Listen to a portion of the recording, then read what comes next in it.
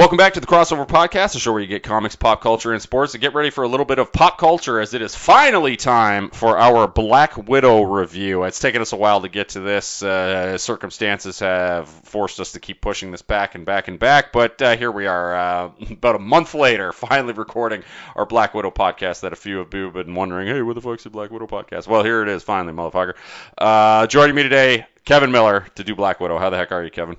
Hey, good. Good to be back. All right, so we've been waiting so long. Let's just fucking get right into it. Marvel's The Black Widow.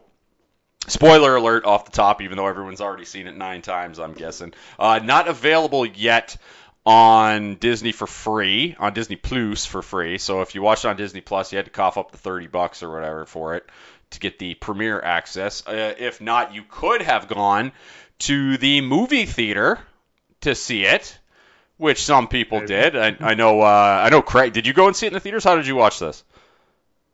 I did it on the Disney Plus. It's the most I've ever paid for a Marvel movie. Yeah, I did too, but I coughed it up. I coughed up for the Plus. It's just so convenient, to be honest with you. I'm wondering, and we can get into this on a podcast, because this is a whole other hour and a half long podcast as to whether or not the movie theater industry might be dead. But we'll only time will tell on that one, and we'll wait and see. So Black Widow. Let's go through some of the production on this one. This ended up being the 24th film in the Marvel Cinematic Universe. It is the first Marvel movie that we have seen since the pandemic hit back in the early 2020. So we went a full year without any Marvel content, and now we have had the TV series I, if you will, with the 3 of them. And then Black Widow. I can't remember. Did Black Widow come out before? It came out before Loki, right? It came out during Loki. During Loki, okay. So it came out. And the contrast is something I will want to talk about. Yeah, because it was supposed to come out before all of. Actually, no, because it was supposed to be. So Spider-Man: Far From Home was the last. Go around for Phase 3. And then Phase 4, if I remember correctly, was supposed to start with the Falcon and Winter Soldier series on Disney Plus. And everything changed. Then then Black Widow was supposed to come out, and then we were supposed to get WandaVision, and then Loki, and then What If and Shang-Chi, etc., etc. But like the order was supposed to be Falcon and Winter Soldier, Black Widow, and then blah blah blah. And the order we got was WandaVision, Falcon and Winter Soldier, Loki / Black Widow at the same time, apparently, because I'm all, muddled up in the head, and then here we are. So Black Widow, but Black Widow is the first big feature-length film to come out. It takes place, chronologically wise, after Civil War, but before Infinity War, right? Yes. Yes. So if you're doing a Marvel cinematic, and they actually have this in. If they actually have this on Disney Plus, it's actually quite convenient. Is they have it in chronological order now, so they have it starting with Captain America first Avenger, and then working its way up. That's pretty fun on the old Disney platform there. Yeah. So this this starts, I think, directly after Civil War. I mean, part flashback scene, pre-credits at the top of the movie, but it starts with our Scarlett Johansson as adult Black Widow on the run post-Sokovia Accords. Mm-hmm. She hasn't quite met up with Cap yet. Mm-hmm. Exactly, and just to call back a little bit, this came out 2 days after the 5th episode of Loki. Okay. So yeah, right before the finale of Loki. So right before the finale of Loki. So it probably wasn't even the best thing Marvel released that week. Hot take for me. Yeah. So here we go. Kevin Miller, Black Widow, off the top. How did you feel about this movie? It feels late. It feels like a movie that might have been better had we seen it post Civil War. Mm-hmm. Like when everyone was clamoring for a Black Widow movie, but to just introduce my sort of feelings about it in broad strokes, it feels like a character movie that we should have had a long time ago because there just haven't been enough female-led characters in the MCU, and the Black Widow's been a going concern since I want to say 2010 Iron Man 2. So to come up with a feature film starring her 11 years later seems like a total afterthought. And was not a good version of her like when you rewatch Iron Man 2, Scarlett Johansson, bad wigs, overly sexualized. Oh, sure. Just not great. Not a great depiction, but accurate, considering she was a character written by men for many years, and she was the sexy accurate Russian spy, right? Like it just yeah, the femme fatale Russian spy, right? Yeah, for sure. Totally, and I mean, I very much enjoyed that, as you know, Scarlett Johansson has been in like, you know, a dozen Marvel movies since then or whatever. You know, they've gotten more. Let's, you know, have her in, you know, body armor and not a catsuit, and you know, we're gonna have her with like, we're gonna show her like breaking her nose, and she doesn't look, you know, super hot, and like her ass isn't in every single scene. It's the Mass Effect 2 of Marvel movies, you know. Yeah. So, in my opinion, there were a lot of bum shots in this movie, though. Already. Yeah, there were a lot of bum shots in this movie, though. If we're being honest, there's a lot of bum shots in this one. I didn't. Yeah. I guess I don't see that anymore. Fair. Oh, there's quite a few bum shots in this one for sure. They definitely went Mass Effect 2 in this one. Okay, fair enough. Mm-hmm. Maybe when there's a dialogue wheel there and you can just kind of wait. Yeah. But yeah, it feels like a movie that came out too late, because I feel like the structure of Marvel movies has improved since 2016. Mm-hmm. And we are sort of still sticking with what was working at the time. So, and also any sort of character development that might have happened in it was basically like, oh, but the character's dead though, so. Mm-hmm. So it felt like a sort of long commercial for Yelena's character. To me. Yes, it's to set her up as the Florence MC Pugh, they've been calling her. Florence Pugh, they set her up as the new Black Widow. Like, I don't know if Scarlett Johansson's like done. She might be, because she's fucking trying to sue Disney. So I'm glad we waited, because we got this hot take now. As far as the thing is that she was, she was. Oh God, what a thing that is. If I learned anything from John Boyega, it's that you wait till you're done until you start making shit for Disney. Yeah, for sure. Plus, like Disney, like what's she suing? That was fucking Snapple money. I believe was the line that was it Sam Rockwell uses or whatever. It's like, it's our Snapple money, right? Like, it's nothing. It's not like whatever she's suing them for, Disney. Even if they lose, they'll be like, sure. Here you go. Yeah. It's nonsense. So, yeah, I guess in general, to get us started, didn't love this movie. And maybe it's because I had expectations built up in my head after being so hungry for an MCU movie. Maybe it's because it came out in the middle of Loki, which in my opinion is one of the best things that MCU's ever done. Mm-hmm. Like, the contrast was just so harsh to me, because, like I said, this movie I watched 2 days after I watched Journey into Madness, I think the episode was called, Journey into Mystery, of Loki, with, classic Loki, and, at the end of time with Alioth and all that, and I'm like, yeah, that was a rad as hell episode, and, oh boy, can't wait for Black Widow, and it just didn't do it for me, unfortunately. How did you feel? I'm upset right now, Miller. I'm creased. I'm a little creased, because I was hoping you would say you liked it, so that we could spark a dialogue back and forth. I was hoping you could, so that we could spark a dialogue. Yeah, but I'm right there with you. I have this Black Widow movie ranked as a bottom tier movie for me.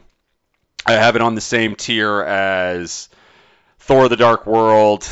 I don't know what else belongs on that tier. Iron Man 3 for me, even though I know there's a subsection of comic book movie Twitter out there that has retroactively declared Iron Man 3 to be a good movie, and some would say masterpiece. I'm sorry, that movie's long and a piece of crap. American Pie is a shitty song, massively overrated. No song ever needs to be 27 minutes long like American Pie is. I don't understand I believe the phrase the children use these days is simping. I don't understand the simping for Florence Pugh out there. She was fun and charming in this film, but it wasn't like she was some massive fucking revelation in this film for me. I didn't understand that. Spot in this movie. Yeah. So David Harbour, but I don't know that I am going to, they're not going to be the new poster children of the MCU. Yeah, I'll get excited when she pops up in the in the Hawkeye series for sure. I'll be more excited for her than actual Hawkeye when that series comes out. Well, but, sure, right? Port in a storm. This movie is bad. It's all over the place. It has insane third act problems. Like the third act in this movie is dreadful. Dreadful. We can do a whole review of this movie and then come back for another hour and a half where we just talk about that third act. Yeah, the third act. To me, the movie that this is most likely, to me it reminds me a little bit in terms of just taking a massive veer into like there's a specific moment where something happens where this movie is absolutely fucked. Much like I've come on and the original Suicide Squad movie, the 2016 David Ayer one, not the one we're going to review hopefully next week on the podcast, not the James Gunn one, the 2016 one. That movie, it's like 26% on Rotten Tomatoes. It does not deserve 26% on Rotten Tomatoes, but it's not a good movie. And that movie has a very specific moment where that movie is absolutely fucked. The first 45 minutes of that movie are great. Yeah. And it is a fun Suicide Squad movie. The second they go to get on the plane, the second they are sitting on the plane and Katana shows up, the second they get on that stupid plane, they're in that dumb hangar and Katana shows up and does nothing for the rest of the movie, which is an embarrassment to that awesome character that DC has in their back pocket. Oh, yeah, Katana's here too. She doesn't get the cool character intro that the rest do, yeah. Yeah, or do anything, and it just, it's bad. And it's bad. But the second they get on that plane to go do the Suicide Squad movie in the 2016 David Ayer, the second that plane is there, that movie is fucked. And in the Black Widow movie, it's fairly decent going on. It's James Bond-esque in the way they play the movie, where it's like we're super spies and we're running around and there's gadgets and there's femme fatales and all this cool shit's happening, except the women are mostly getting to do the cool shit throughout the movie. Yeah, and they have their down moments where they talk about like the themes and, is this right or wrong? We have a moral obligation. Etc. Yeah, that was bad. But the second they are like, there's a sky fortress that no one's been able to locate for like 20 years or whatever the fuck. The second they go up into space and they reveal that there's a sky fortress, this movie is fucked. Absolutely fucked. And none of it makes sense going forward from that point on. And it's all just like, hey, let's have a cool set piece in the sky. And I'm like, while I understand the temptation to do that, it makes absolutely no sense. It's too far of a stretch. And I understand you gotta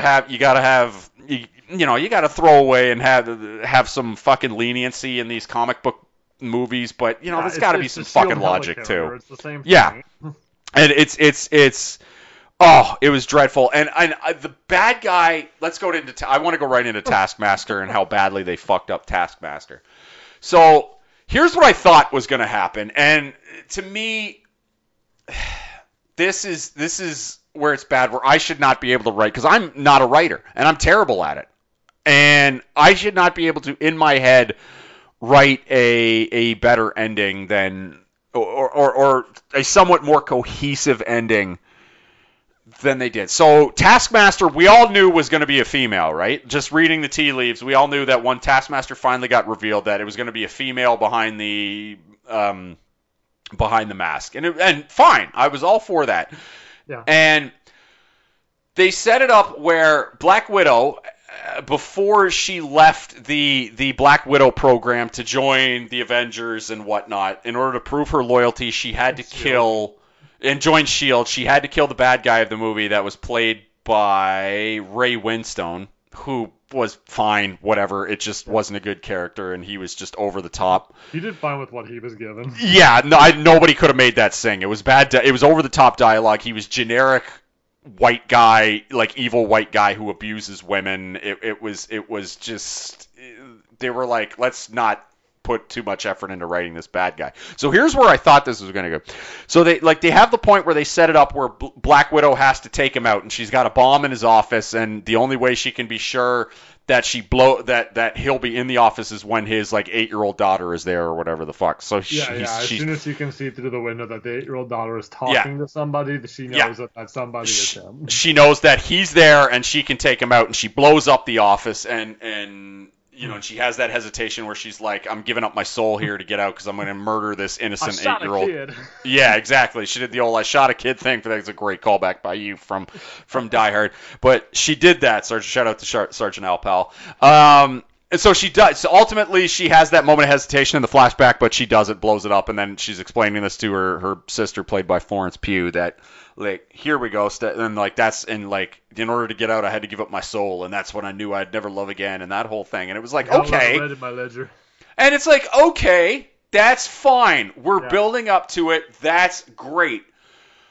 What I thought was going to happen, because like the second they blew up the room, I was like, okay, the child's not dead. The child is the Taskmaster, right? Yeah, and the Taskmaster is the Taskmaster. That was so telegraphed, but I was fine with it because I'm fine with it being telegraphed because that's good storytelling. What I thought was going to happen was it's a revenge story, right? Yeah, exactly. And what I thought was going to happen was the Taskmaster was going to be revealed to be, I believe the kid's name was Antonia, and then Olga Kurylenko takes off the mask. Like, so they take off the mask and it's going to be Olga Kurylenko, and she's going to be like, when she gets there, because she still thinks that like Dreykov is still, she finds some information that Dreykov is still alive or whatever, and then it turns out she didn't kill anybody because Antonia is alive and she is the Taskmaster, but Dreykov is also still alive, and he's basically controlling her with like poison ivy pheromone powers or something like that. He basically brainwashed them, and then basically brainwashed these.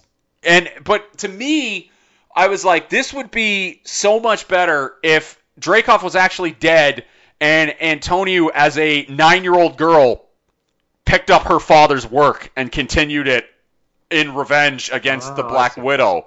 Yeah. And Antonio was going to like take off the mask, and Olga Kurylenko was going to be the one doing the cool bad guy speeches, and then the Taskmaster was going to be the formidable bad guy of this movie that we all get. And then she just kept the image of Dreykov alive to be like, that way, my father's memory would come back and I would get you. And I just thought that would be so much better and would have given the Taskmaster agency, would have given her a reason to be after, like it gives her a good reason, gives her better reason for fight scenes and stuff. And actually, if I could just interrupt quickly. Yeah. When you say that it's like, oh, it's this poison ivy, like mind control pheromones, it made me think this Taskmaster is Batman and Robin's Bane.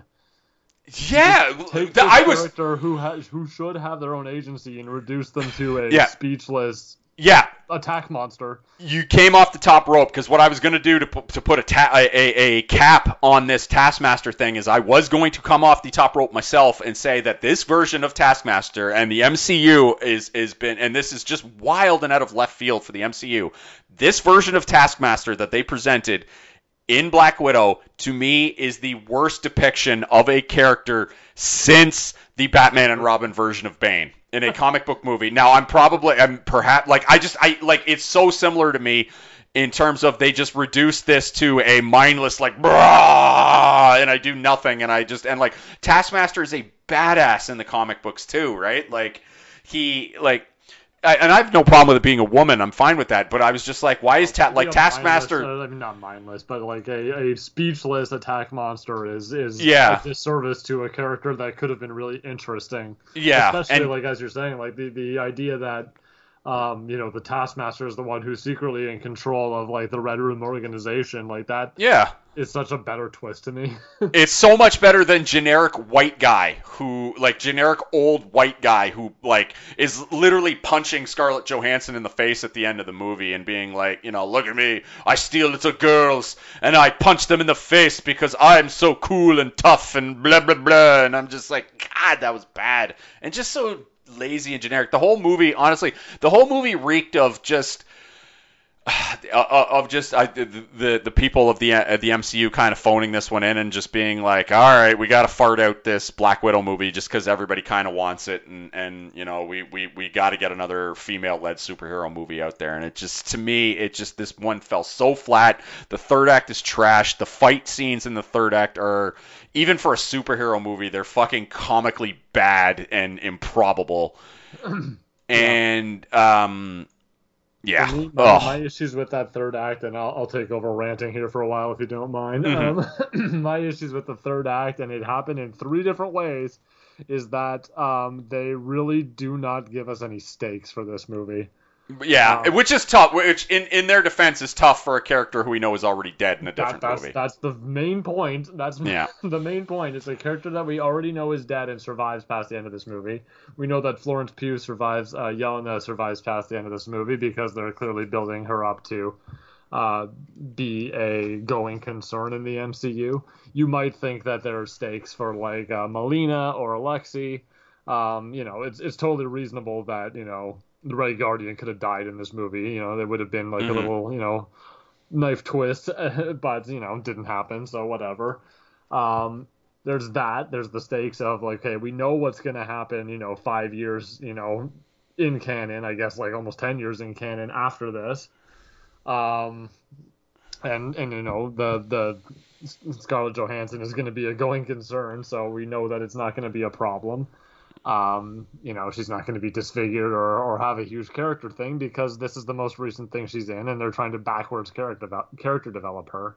So that's issue number 1. Issue number 2 is that they tell us that, if this guy controls all these widows all over the planet, and he literally mind controls them, then he could really do anything he wants and basically control all the politics of the world. We never get an example of that, so it doesn't matter that they say it at the end, because it never is a concern. If there was something like, oh, I pushed a button like halfway through the movie in Act 2, and as a result, like, you see a world leader get assassinated, like, not only does that have implications for the rest of the MCU going forward, like when King T'Chaka died in Civil War,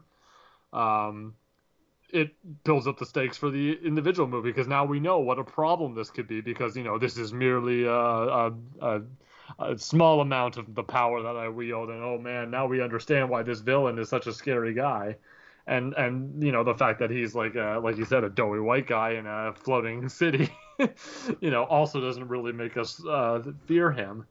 And the third issue with stakes is that they Ocean's 11 the third act. Because for every issue that they get into, it's like, oh well, we already know that and we've already solved for it, so don't worry.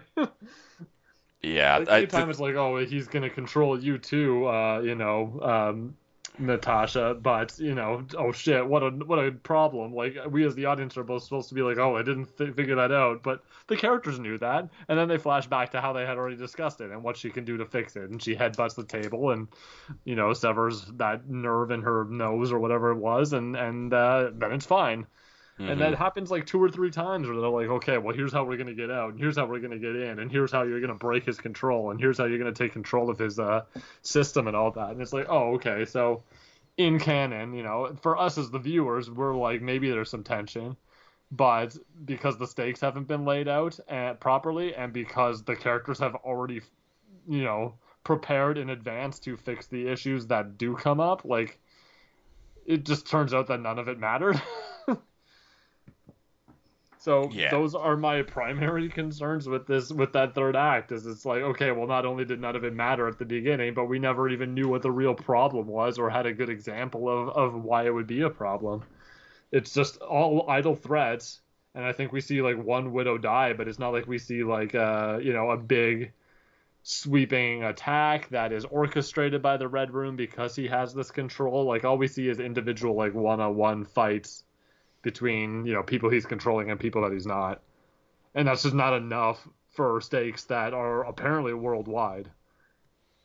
Yeah, and we also see the Black Widows throughout the movie getting their asses constantly kicked by other like former Black Widows and stuff too. Like none of them actually, they don't seem that threatening. Choreography in this movie. Yeah, and it's not all garbage. I'm not saying that by any means. No, there are things to enjoy, like, but and that there are even like the first fight scene with her on the bridge with the Taskmaster, I thought was pretty well done. Yes, that to me was the highlight of the movie, because they got the Taskmaster right in that scene, because it shows him do like the Black Panther flip. It shows him throw a fake version. Well, it's her. I should keep saying. It shows her throwing a her version of the Captain America shield and then catching it and doing the Captain America flip thing, and you're like, okay, this is what the Taskmaster does in the comic books. Is he watches how you shot where they both do like the 3-point landing and then look up at each other. Yeah, and it's like he watches how you fight, he downloads it to his memory, and then now he knows how to fight the same way you have in because he has that muscle memory. That's part of his character in the comic book, and I'm like, okay, this is cool. And then the rest of the movie, it was and the rest of the movie is oh god, yeah. So it's just bad villain. I was just waiting for them to say like, oh, it's like stolen Stark tech, and I'm like, oh god, a drink of Stark tech. Mm-hmm. Oh, it's bad, but it's just like, man, it's a bad third act. It's a bad villain. Taskmaster is a disgrace. The set pieces were in the third act were just abhorrent and over the top, and the a lot of the fight sequences and like when they were flying through the sky and stuff like that, I was like, come on, this is over the top even for, because like it's supposed to be another boots on the ground one, right? And in the boots on the ground one, you can't have like Black Widow flying around in the air and like, just come on, keep it. I don't know. It's a really, really bad third act of a movie. That's all it is. And it's tricky because there's always that escalation because it's based on like comics and stuff like that. Like you can do boots on the ground, but it's never like there's a version of it where it's like Daredevil, for example, where it's literally just like guys fighting and they're get their shit kicked out of them, even if they win the fight, and then they're like injured for the next 3 episodes or whatever. Like, it's gritty and realistic, and but when you have it in like a movie or in the MCU, there's always that comic book twist where it becomes like in the best of terms, like Captain America and the Winter Soldier, which felt very much to me like Metal Gear Solid 2, where it's like it has that sort of I don't want to say like anime vibe to it, but it's like it gets its boots on the ground until it's like this world threatening sort of threat. And that happened in the final act of Captain America and the Winter Soldier, but they built to it. It wasn't like, oh, third act started, guess what? There's this flying city that, where the bad guy lives. Like it felt like the last act of a PS2 game.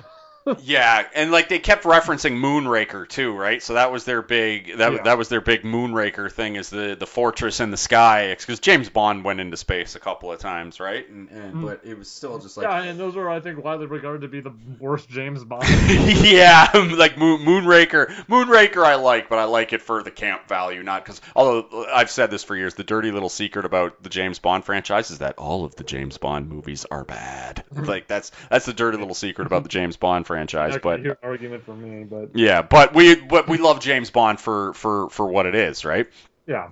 Yeah, and just like I had to stop myself on Twitter from like, because the people who like this movie, I don't want to yuck their yum or anything like that, because if you enjoyed this movie, good on you. Things to enjoy, but we're obviously focusing on the things that we're gonna get into what we liked for sure, because if you could be watching the shittiest movie of all time, if you can't find one thing you like about the shittiest movie of all time, you're generally just a miserable fucking person. Is what I'll say. So there is stuff to like in this movie. It's just it's not overall not a good movie. In the MCU rank, it's bottom tier for me. It's a horrible third act. The only thing I could not abide by, and I had to stop myself from responding to people on Twitter about, was comparing this to being as good as, because the natural comparison for this is to compare it to the other boots on the ground, or the last true kind of boots on the ground MCU movie we got, which was arguably the best movie of all time, or the best movie in the MCU feature, and one of the best comic book movies of all time, the Winter Soldier, Captain America Winter Soldier. So the natural inclination if you like this movie, is to compare it to Winter Soldier and say, oh man, it's the best movie since Winter Soldier and stuff. And I'm like, this movie is not even close to the tier level that fucking Winter Soldier is on. This is a movie out of your mouth. Yeah, exactly. Yeah, keep that movie out of your talking there. It's just not good. So bottom tier Marvel movie for me. So now that we've finished talking about what we didn't like about the movie, let's talk about what we liked. I would say my favorite part of the movie, I mean, the two bright spots for me in this movie are Florence Pugh as Yelena Belova, who will be the Black Widow most likely going forward in the MCU. She was a delight. She was charming. The scenes where it was just her and Scarlett Johansson talking, I think are the best. Just hanging out and talking, I think are the best scenes in the movie. Except for when they, I don't know, like when they MCU up the dialogue, I'm fine if they do it once. Just don't do it every fucking time you try to have a serious conversation. Like they do it every time. Like any time in the what it made me think of, and I know exactly what you mean, like, here's a character who always has to have, like, a quip whenever they're in a scene, right? Yeah. What it made me think of is, Poe Dameron in the new Star Wars movies. Yeah, Poe Dameron's an awful character. I don't. Like I'm anytime sorry. that there's like a character like threatening his life, he's just being real like smug and smarmy about it. It's like, all right, dude, maybe be a little serious for once. Yeah, because I can't you're like one of like 7 people left in this rebellion. Like maybe time to take it a little seriously, huh?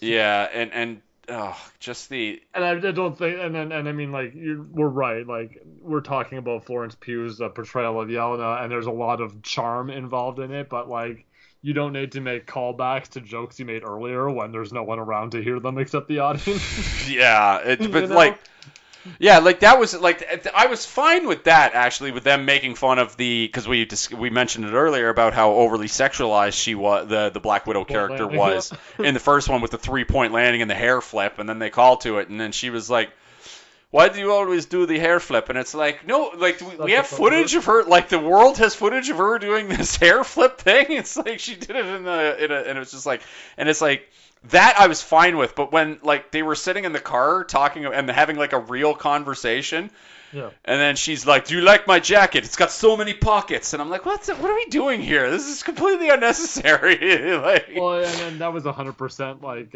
anytime you get, like, a genre movie prequel now, where it's like, you know, but I never saw it, but it was what I was, the joke that I was hearing about, like, the Solo movie. Where it's like, we need to have, like, this is a Han Solo prequel movie, so we have to explain how he got literally everything. Yeah, here's how he got the dice on the front of the Millennium Falcon. Here's how, like, he got his last name, which was never a question anybody asked ever in a million years. And Star Wars fans ask about everything, right? Like, and so it was very much like that. Oh, you remember the vest that Natasha was wearing in Infinity War? Remember how she had blonde hair? Well, here's why. Yeah. Really pay attention to this vest because it's going to be hers eventually. And the vest is such a strong choice, you know, right? you like, when you wear a vest, you are making a conscious choice to wear a vest, right? Like, because you've put a shirt on already, and then you're adding a vest, right? So it's just like, what a choice a vest is most of the time. It's a hat on a hat. Right? Exactly. It's like, you're trying to peacock. It's like, what are you doing? That said, I mean, it's a similar genre, but it's always like, okay, go get your stupid fucking robe. Yeah, that said, she was delightful. I'm excited to see her going. Did I ever tell you about? Because in real life, Florence Pugh's dating Zach Braff, right? Who you and I have loved for many years. That's last time we were. Did I? Oh, I'm gonna say it for everybody on the podcast though, just for funsies. Even though I said this off mic, told you this story off mic already, but I've loved Zach Braff for years, especially in Scrubs. We're both massive Scrubs fans. We've watched the series like through many a time. And so when they started doing the Fake Doctors Real Friends podcast, Zach Braff and Donald Faison, who I both love, I've listened to every episode of that podcast. They did one live episode to raise money for charity in the middle of COVID, so it was a remote live episode, and Florence Pugh was on it. And Florence Pugh goes, "I'm going to show you how to make a vodka martini, Florence Pugh style." And she literally just poured vodka into a chilled martini glass and threw some olives in there and was like, "Cheers, vodka martini, Florence Pugh style." And I was just laughing my ass off, and I was like, "Good for you, Florence Pugh." It was a real, like, celebrities, they're just like us moment, right? She has a little bit of that, like, Aubrey Plaza energy. little bit, yeah. She's good. She's a delight. I love her. I wish her nothing but the best going forward in these MCU movies. I thought that the jacket dialogue was weird and unnecessary and didn't need to be explained. I also, I wasn't a fan of the, like, joking about a hysterectomy thing. I was just like, that's a weird move to make in the MCU movie, which is for her to make a quip about having a hysterectomy. And I'm like, I'm going to have to explain that to my daughter, and when she's like 8 and chewing through these movies, I'm like, what are you doing here? And then she's just like, oh yeah, they went in there and they tore everything out. And I'm like, what the I'm like, what is happening? It's not, you don't be glib about a forced hysterectomy. Yeah. It's real glib to have a 2-minute conversation about how you don't get periods no more. Haha, isn't that funny? I was violated. I was insanely violated against my will and have had a forced hysterectomy, and then Marvel's just like, let's make a joke. Let's make a, like, so quipping is like there's literally nothing you won't quip about. Basically, and then make it a period joke of all things too. Yeah. Good Lord. It rings back to, and this is still a moment that when I rewatch it, I'm like, MCU, you fucked up on that one. Yeah. In the first Avengers movie, when Thor is like, hold your tongue. He may be a villain, but he's still a prince of Asgard. And they're like, oh, he killed this many people. He's adopted. Like, oh, yeah. Yeah, people have made the callback on that, being like, you shouldn't have said that. And and Marvel's been like, yeah, it was funny at the time. It's not funny anymore. Sorry. Apologies. We'd go back and cut it, but, why? But yeah, she was a bright spot for sure. An insane bright spot, a lot of fun, and got to do a lot of cool shit. Excited to see her going forward. David Harbour, I think, saved this movie for me, even though, again, American Pie is a terrible song. That is far too long. Every time he was on screen, I was like, yes, more of this guy, please. Yeah, he was a lot of fun. I think, to me, the two strongest sequences in the movie for me were the prison escape scene when they break him out, which pretty much marks like the halfway point of the film. When they break him out of that prison, I think that is one of the stronger action sequences and set pieces, even though they horribly murder everyone in the prison in just insanely cruel fashion by burying, I think, at least 400 or 500 people, some of which were just like innocent dudes trying to make, like, they're like, case workers and stuff, I guess. They weren't all violent criminals, but like Florence Pugh and Scarlett Johansson came out and buried them all under. Like 1 million people on it, and a lot of people who just like work there. Like, they weren't evil Empire people; they were like contractors. True, but it's like, I mean, the Death Star, you can kind of put it off to the side. In this, you actually see the guys who are just like, and I realize that we all kind of hate cops and stuff now, but at the same time, it was like, I'm not sure if burying the entire place in an avalanche was like to set Florence Pugh up for this would be a cool way to die line was probably, but whatever. That's moving on. But this was a really cool sequence. From what he was in this movie, and he obviously wasn't the spotlight or even like the second lead or anything like that, but it was very much like what I would have liked Mickey Rourke's Whiplash to be. Mm-hmm. Yeah. Well, we all wanted him to be Omega Red, but that just was not in the cards, because I don't think they even own the right, because I think Omega Red was technically an X-Men property, so I think Fox at the time owned Omega Red, but plenty of time for Omega Red, maybe. Yeah, assuming he's a character you can even do anymore. I'm not exactly sure if the Soviet powerhouse is even technically relevant anymore these days. That and the opening chase sequence I thought was really, really good. When David Harbour was like hanging from the plane, shooting things with the rifle, Oh, and they're trying to get the plane off the ground, and the young girls were, which leads me, and I'll try to make this my last negative thing. When the opening sequence gave me, I was like, okay, this is going to be a good movie. And then when we got to the opening credits sequence, I was like, okay, now I'm a little bit worried. And I just, if anyone from Hollywood is listening, and maybe this is just a millennial thing for people from our generation, because we're technically millennials, Kev, but just don't use Nirvana songs in movies. Just don't do it. It takes you right out of, like, you cannot. You cannot. It takes me right out of anything when you put Nirvana songs, and especially when you remix Nirvana songs, especially the most beloved Nirvana song of all time. Not to say that it was a bad cover, because it wasn't. It just. When you try to do that with Nirvana songs specifically, to me, it takes me right out of the film. I'm very much aware that I'm watching a movie whenever stuff like that happens, and it's just you shouldn't do it.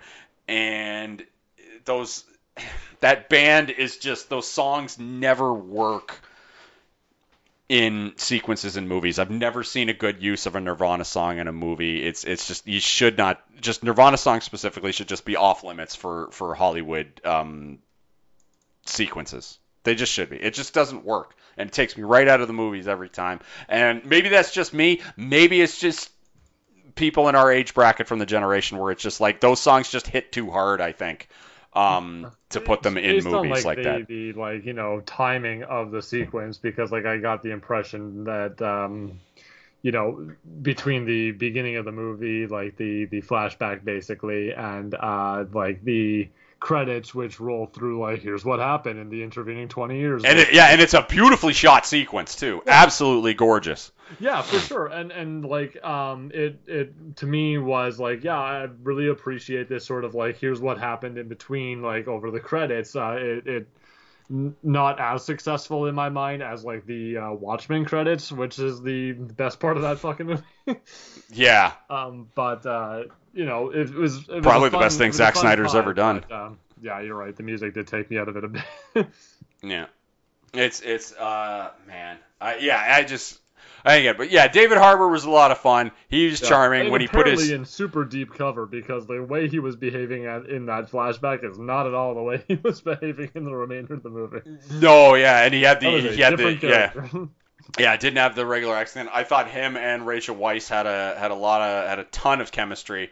I would say the thing that this movie did for me more than anything was watching Rachel Weisz made me want to go back and revisit the Mummy franchise with her and Brendan Fraser. Rewatched the first two, because the first two of those I remember being a delight, and the third one where they were fighting Jet Li for whatever reason I remember being quite terrible. The first one's the only one I've seen, and I would definitely watch that again. The second one's got a lot of fun stuff in it. I remember really liking the second one. The only thing is the final fight in that one, for some reason, I'm sure you've seen clips of this, but they badly CGI'd The Rock onto his scorpion body for some reason, and it was dreadful. And it was like, why would you do that? Just have The Rock come out as The Rock, because he's still like have him come out as Zombie Rock, because if he comes out as Zombie Rock with a sword, you're still going to be like, holy crap, this guy's going to kill Brendan Fraser, because he's still the fucking Rock, right? Yeah, exactly. But for some reason, they badly CGI'd his torso onto a scorpion body, and it was just like, this is terrible, right? Like, why would you nobody liked that. So yeah, I don't know. They should have just pumped him up they should have just shot him with force perspective to make him look even bigger and taller than he already is, because, you know, he's the Rock. He's like fucking 6'5", and... And, like, I mean, he wasn't quite, like, he's even bigger now, for God's sake, right? But, like, he's still the fucking Rock back then, right? So, it would have been fine. But anyway, her character, with Rachel Weisz's character in this one, I could take it or leave it. I thought she was fun, but they did the thing. They did the thing that upsets me a lot of the times in the Mission Impossible movies, where when you're double, triple, quadruple crossing everybody so that nobody knows what side you're on, it tends to be like, okay, how am I supposed to feel about this person? How can you trust anything that you've seen in the movie up to this point? Yeah, it's the sort of thing, and there are a lot of like mystery movies and stuff like that, like that do it a lot better. So the example that I'll use, and I'm sure there are better examples, but what I will say is, like the Robert Downey Jr. Sherlock Holmes. If you're like, what they will do is basically solve the mystery at the end of the movie, and they'll monologue about how they figured it out and so on. But they'll flash back to like clips of like, here's what you saw earlier in this movie, and you're like, yeah, I guess if I was a super genius, I could put it together. Like the clues are there for you to at least kind of get it. But when you're sort of monologuing about how you solved a problem and there's no way that we would have known any of that going in, it just feels cheap and it makes you feel stupid rather than, oh yeah, I saw that too, now I feel smart. Like there's a way to present a mystery that makes your audience feel smart for having watched it with the hero, and there's a way to do a mystery where you feel stupid because the solution is not anything you would have ever figured out because it's privileged information that character holds. So yeah, it was difficult for me. I liked, like you said, the portrayal that, or the chemistry that David Harbour and Rachel Weisz had. But because she wasn't involved in any of like the big cool set pieces that we liked in this movie, like she was, in that first scene, which was fine, and then but she wasn't in like the prison break scene. She was in the scenes where she was explaining things about the shitty third act, like, hey, let's flash back to when her and Scarlett Johansson were having this conversation, but we never actually saw this conversation, so how the hell would we know that this was going to be happening in the third act? So that makes you feel like, okay, well, like, as much as I've already talked about having issues with that, like, she was basically the character at the center of it, so unfortunately I'm going to blame that character for that set piece. And also the scene where they were all like at her place and they were just like sitting around having lunch for 20 minutes, like that, yeah, how long that was. Yeah, that scene's a bit long, and like, and there's a lot of weird stuff going on in that scene too, because Florence Pugh's trying to put in some good moments there, where she talks about like, like everything we had in those 3 years where we were pretending. That's all like that fake life is all I've had to hold on to. That dialogue was good, but it's like undercut by the fact that like Rachel Weisz is like torturing a pig in the middle of the scene, and it's like, what is happening? Like, are we supposed to be rooting for any of these people? Like, they're just like, this woman is sitting there asphyxiating a pig, and we're like, and it's like, what are you doing? And she's like, oh yeah, he would have been like fine for 20 more seconds without brain damage. And it's like, what? And like the rest of them are just sitting there letting this happen, and it's like, are we like, God, like, I don't know. And what when to make too, like, I'm mind controlling all these women across the planet that have been abused. They're similar to this pig. Yeah, and right? it's just, what? Yeah, but like that scene had some good stuff and some bad stuff, like when David Harbour went he's like went in to have the one-on-one with her. And then she was like, you don't remember anything about our life and nothing. And then he starts singing an arguably terrible song, but it was it was a good moment when he started singing American Pie to remember. It was cute. It was a moment, even though, again, American Pie is trash and a way too long song. Of a sequence, because it was like, okay, here's the four of them all together again. That's, okay, we need to have that moment, sure. They're all sitting at the table together. Oh no, look, they're all sitting at the same spots at the table as they were 20 years ago. That's cute too. And then like, okay, they're all gonna have a conversation together. There's gonna be this pig sequence for some goddamn reason. Yeah. And then let's all break up for 10 more minutes, and we'll have a few more scenes where it's like, okay, now it's gonna be David Harbour and Florence Pugh 101. It's gonna be Rachel Weisz and Scarlett Johansson 101, and then we're gonna have Scarlett and David, and then it's like, okay, we get it. They're all having their individual moments together. Mm-hmm. And they brought back that face thing technology, which to me, that was the only thing in Falcon and Winter Soldier that I hated, because they never like introduced it at any point in the movie, and then all of a sudden at the end they just had this face swap, this like digital face swapping technology that they literally could have used at any point throughout the movie, and then it just we're gonna do we're gonna. That's the one weak link in Falcon and Winter Soldier for me. Yeah, is that out of nowhere they just pull this like digital face swap thing out of like this computerized fucking chameleon move out of their butts.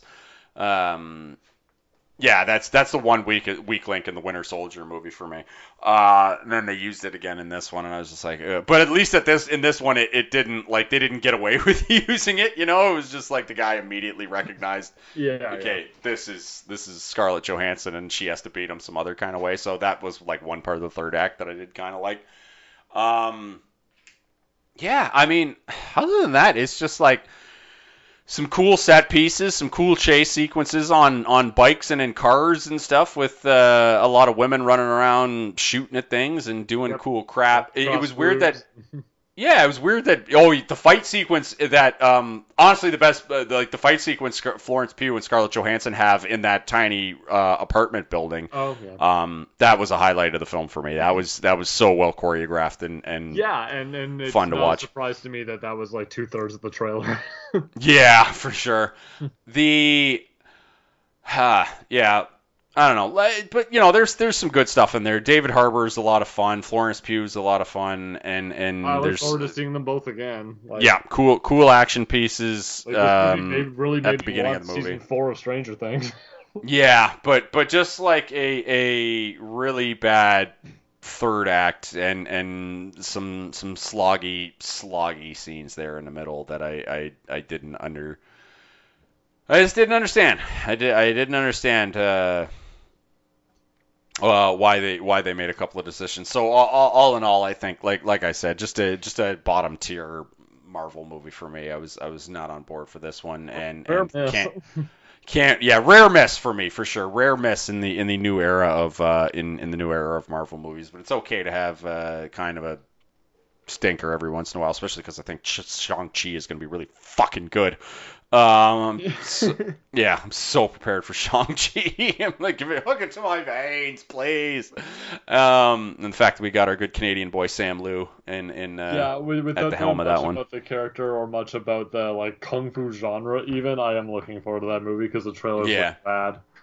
What they got so wrong with Iron Fist, I'm just hoping they get it that much right with Shang-Chi. Another good thing is the end credits scene of this one was fun. Set us up for to me the end credits one was the best part because it set up and this end credit sequence I'm assuming is the only reason why the initial slate was Falcon and Winter Soldier first, then Black Widow. Was so that we could get Julie Louis-Dreyfus showing up as Valentina Allegra again to recruit Florence Pugh for her like Dark Avengers team that she's kind of assembling. Yep. Or if you'll take a Venture Brothers named the Revengers or the Revenge Society or whatever it was. But yeah, was for her to show up and basically say that Hawkeye was responsible for your sister's death, which not really that big of a lie. But a lie nonetheless, and it's a half truth. But yeah, I don't think she does. I think she's just like, hey, if I say this, she'll believe it, right? But yeah, they're doing that sort of a thing, and that takes us right into we would think the Hawkeye movie. Yeah. Without having the sort of the good vibes that you get from like the end of WandaVision, where it's like, oh, this character's gonna go off to like Ant-Man and Quantumania, and this character's gonna go off to like the Marvels or Miss Marvel or whatever the next Captain Marvel issue is, or we have a lot of characters going a lot of different directions at the end of like WandaVision, for example. Or even the end of like Loki, you kind of see how it could ripple through the MCU, and this is like, oh, you're going to Hawkeye. Yeah, I remember that. I remember that was happening. Yeah, it's a lot like when Matt Stafford got drafted to my beloved Detroit Lions. It's like, congratulations, you're heading to Detroit, Matt.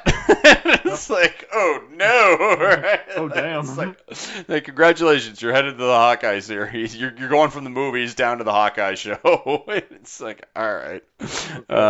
Just as long as you're cutting the checks, though, right? Although, with the track record that Marvel and Disney Plus have had with their shows so far, I am looking forward to that. I don't know what to expect out of it, but I mean, I haven't been disappointed so far. I would say my hope for that show is that I hope the focus is more on Kate Bishop than 100% on, right? You know, like that's what we all were. I think we've all got our fingers crossed that before the end of that show that Kate Bishop will be the focus of that show and not Clint Barton, right? Yeah, right. Like that's I think we're all hoping that's the scenario for everything that Hawkeye in that series. We start off with Jeremy Renner and then we slowly push him off to the side. Not much else to talk about this movie. I mean, I kind of said I basically just said everything I wanted to say about how the third act of this movie was not really bad. I can't remember. Somebody made the joke. It might have been Honest Trailers. Or I don't know. I can't remember. I can't remember if it was Honest Trailers or just somebody on fucking Twitter who said the most violent act in this entire movie. And keep in mind, this is a movie that featured Scarlett Johansson at one point purposely shattering her own septum, basically. And it also saw a grown-ass man physically punching a woman in the face with a broken, with like physically trying to shatter a woman's orbital bone while she was tied up. The most violent act in this movie was when Natasha Romanoff said to Rick Mason, "You're a really good friend." It was like, oh. You hate to see it happen, right? Like, got you a helicopter. Yeah, you hate to see it happen, Oh boy, that's just shame. You like to, you're sitting off to the side. You're like, oh, take a lap, bud. It's over. Shake it off. It's like, it's all right. Better luck next time. So bad, yeah. Oh yeah, as OT was playing the old Rick Mason there, just the guy who gets things, right? It's just like, ooh, tough break, buddy. What are you gonna do? Anything else you want to say on Black Widow before we get out of here? No. Yeah, I got nothing else too. I don't know that I'll ever come back to this one. I'll say that every once in a while you get the urge to do the old MCU rewatch for 6 months. Yeah, exactly. And when you go through it again, Black Widow will be one of the ones you're like, Yeah. But I mean. To me, it's the same as I'm in the same boat in this as the David Ayer Suicide Squad movie, where it's basically half of a good movie and then half of an extremely bad movie, and I don't get it. The third act is an abhorrent mess, and the rest of it is a decent amount of fun with some woes in there. Like, it's not an out and out piece of shit, but in terms of the MCU, not a great effort. Bottom tier for me.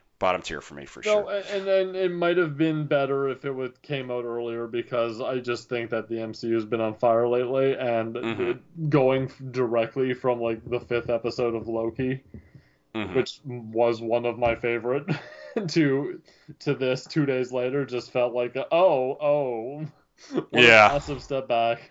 Yeah, and a lot of people, and let's be honest, I think a lot of the praise for this movie just came from the fact that a lot of comic Twitter was just thirsty for a new MCU movie, right? Like we got a couple of short series that whet our appetite a little. And keep in mind, we hadn't had that 6th episode based on what you're telling me. We had not had the Loki season finale, so the television shows had not yet shown that, okay, they're going to have huge stakes as far as the movies go, right? Like because we'd been given the old rope-a-dope on that, right? So the shows hadn't really, so this was the first movie where it was like, okay, this movie could have massive implications going forward into season, and is the debut of Phase 4. This is big. And then I think people watched it, and I think they were so thirsty after a nearly 2-year hiatus from the movies that I think it was a little bit like the old Eddie Murphy thing, where it's like, if you hadn't been eating in a while and you were given a cracker, you'd be like, damn, that's a good ass cracker. Was that a saltine? I think there was a little bit of that going on for the for the Black Widow movie. Part of it, because there's not a whole lot that is implied by this movie. It's 100% But not, it's not 100%. It's 90% standalone. Mm-hmm. Yeah, and they fucked up the Taskmaster. Prequel, you know what the fate of most of these characters are, and the fact that Yelena Belova is going to be a going concern is like the only thing that I could see happening. Like, are we ever going to see David Harbour in an MCU movie? I kind of fucking doubt it. Yeah. Anyway, that'll be it for the Crossover Podcast this week. Crossover Podcast available at thecrossoverpodcast.com, facebook.com/crossoverpodcast, and iTunes. Please rate and subscribe, 5 stars only. And as always, you do not have to listen, but please download the Crossover Podcast. We're also on Google Play, Spotify, and Stitcher, and most podcatchers that are out there. I'm pretty sure you can find us on there and most RRS feeds and whatnot. So wherever you happen to be looking, we're probably available. If not, shoot us an email, and we'll probably try to get on that too, as long as you're not suggesting we get back on SoundCloud, because I ain't never going back to SoundCloud. Yeah, so that'll be it for this week. Next week, I'm hoping that we'll be back to talk about the new Suicide Squad movie, because I know I referenced the David Ayer one a couple of times in this podcast, but we're going to talk about the new Suicide Squad movie, which I have already seen, and I know Rob has already seen, so hopefully we'll be able to at the very least get Rob on to talk about the Suicide Squad next week. Hopefully you can catch it in time, because you haven't seen it yet, have you, Kevin? Or? No, I haven't. I hope. All right, well, hopefully weekend, but it's a hell of a weekend. Yeah, hopefully you can catch it before we record next week, and then after that, I would say we got some stuff coming up. SummerSlam is coming up. I'm hoping to get Mac back on for SummerSlam. And also, football's like 4 weeks away. They started preseason this week, so Craig and I have got to get back into football mode, man. Like, we're going to be back doing weekly football picks on our podcast as is tradition, and then Craig and I will likely do our annual, one of the most fun podcasts of the year is the annual over-under win totals football podcast for him and I doing that. God, I love that pod. So that'll be 2 or 3 weeks away for sure. Yep. And, so might get into some Marvel What If as well. That'd be What If dropped today. Yeah, What If dropped today. I'm actually gonna get this episode cut, and then I'm gonna go watch that because I have not seen that yet. So I'm pretty excited. Watch tomorrow morning before work for me. Awesome. So let's get out of here so we can go ahead and watch that. Kevin Miller, thanks for doing this. Take care, everybody, and we'll talk to you next time on the Crossover Podcast. American Pie sucks and it's too long. Take care. Goodbye.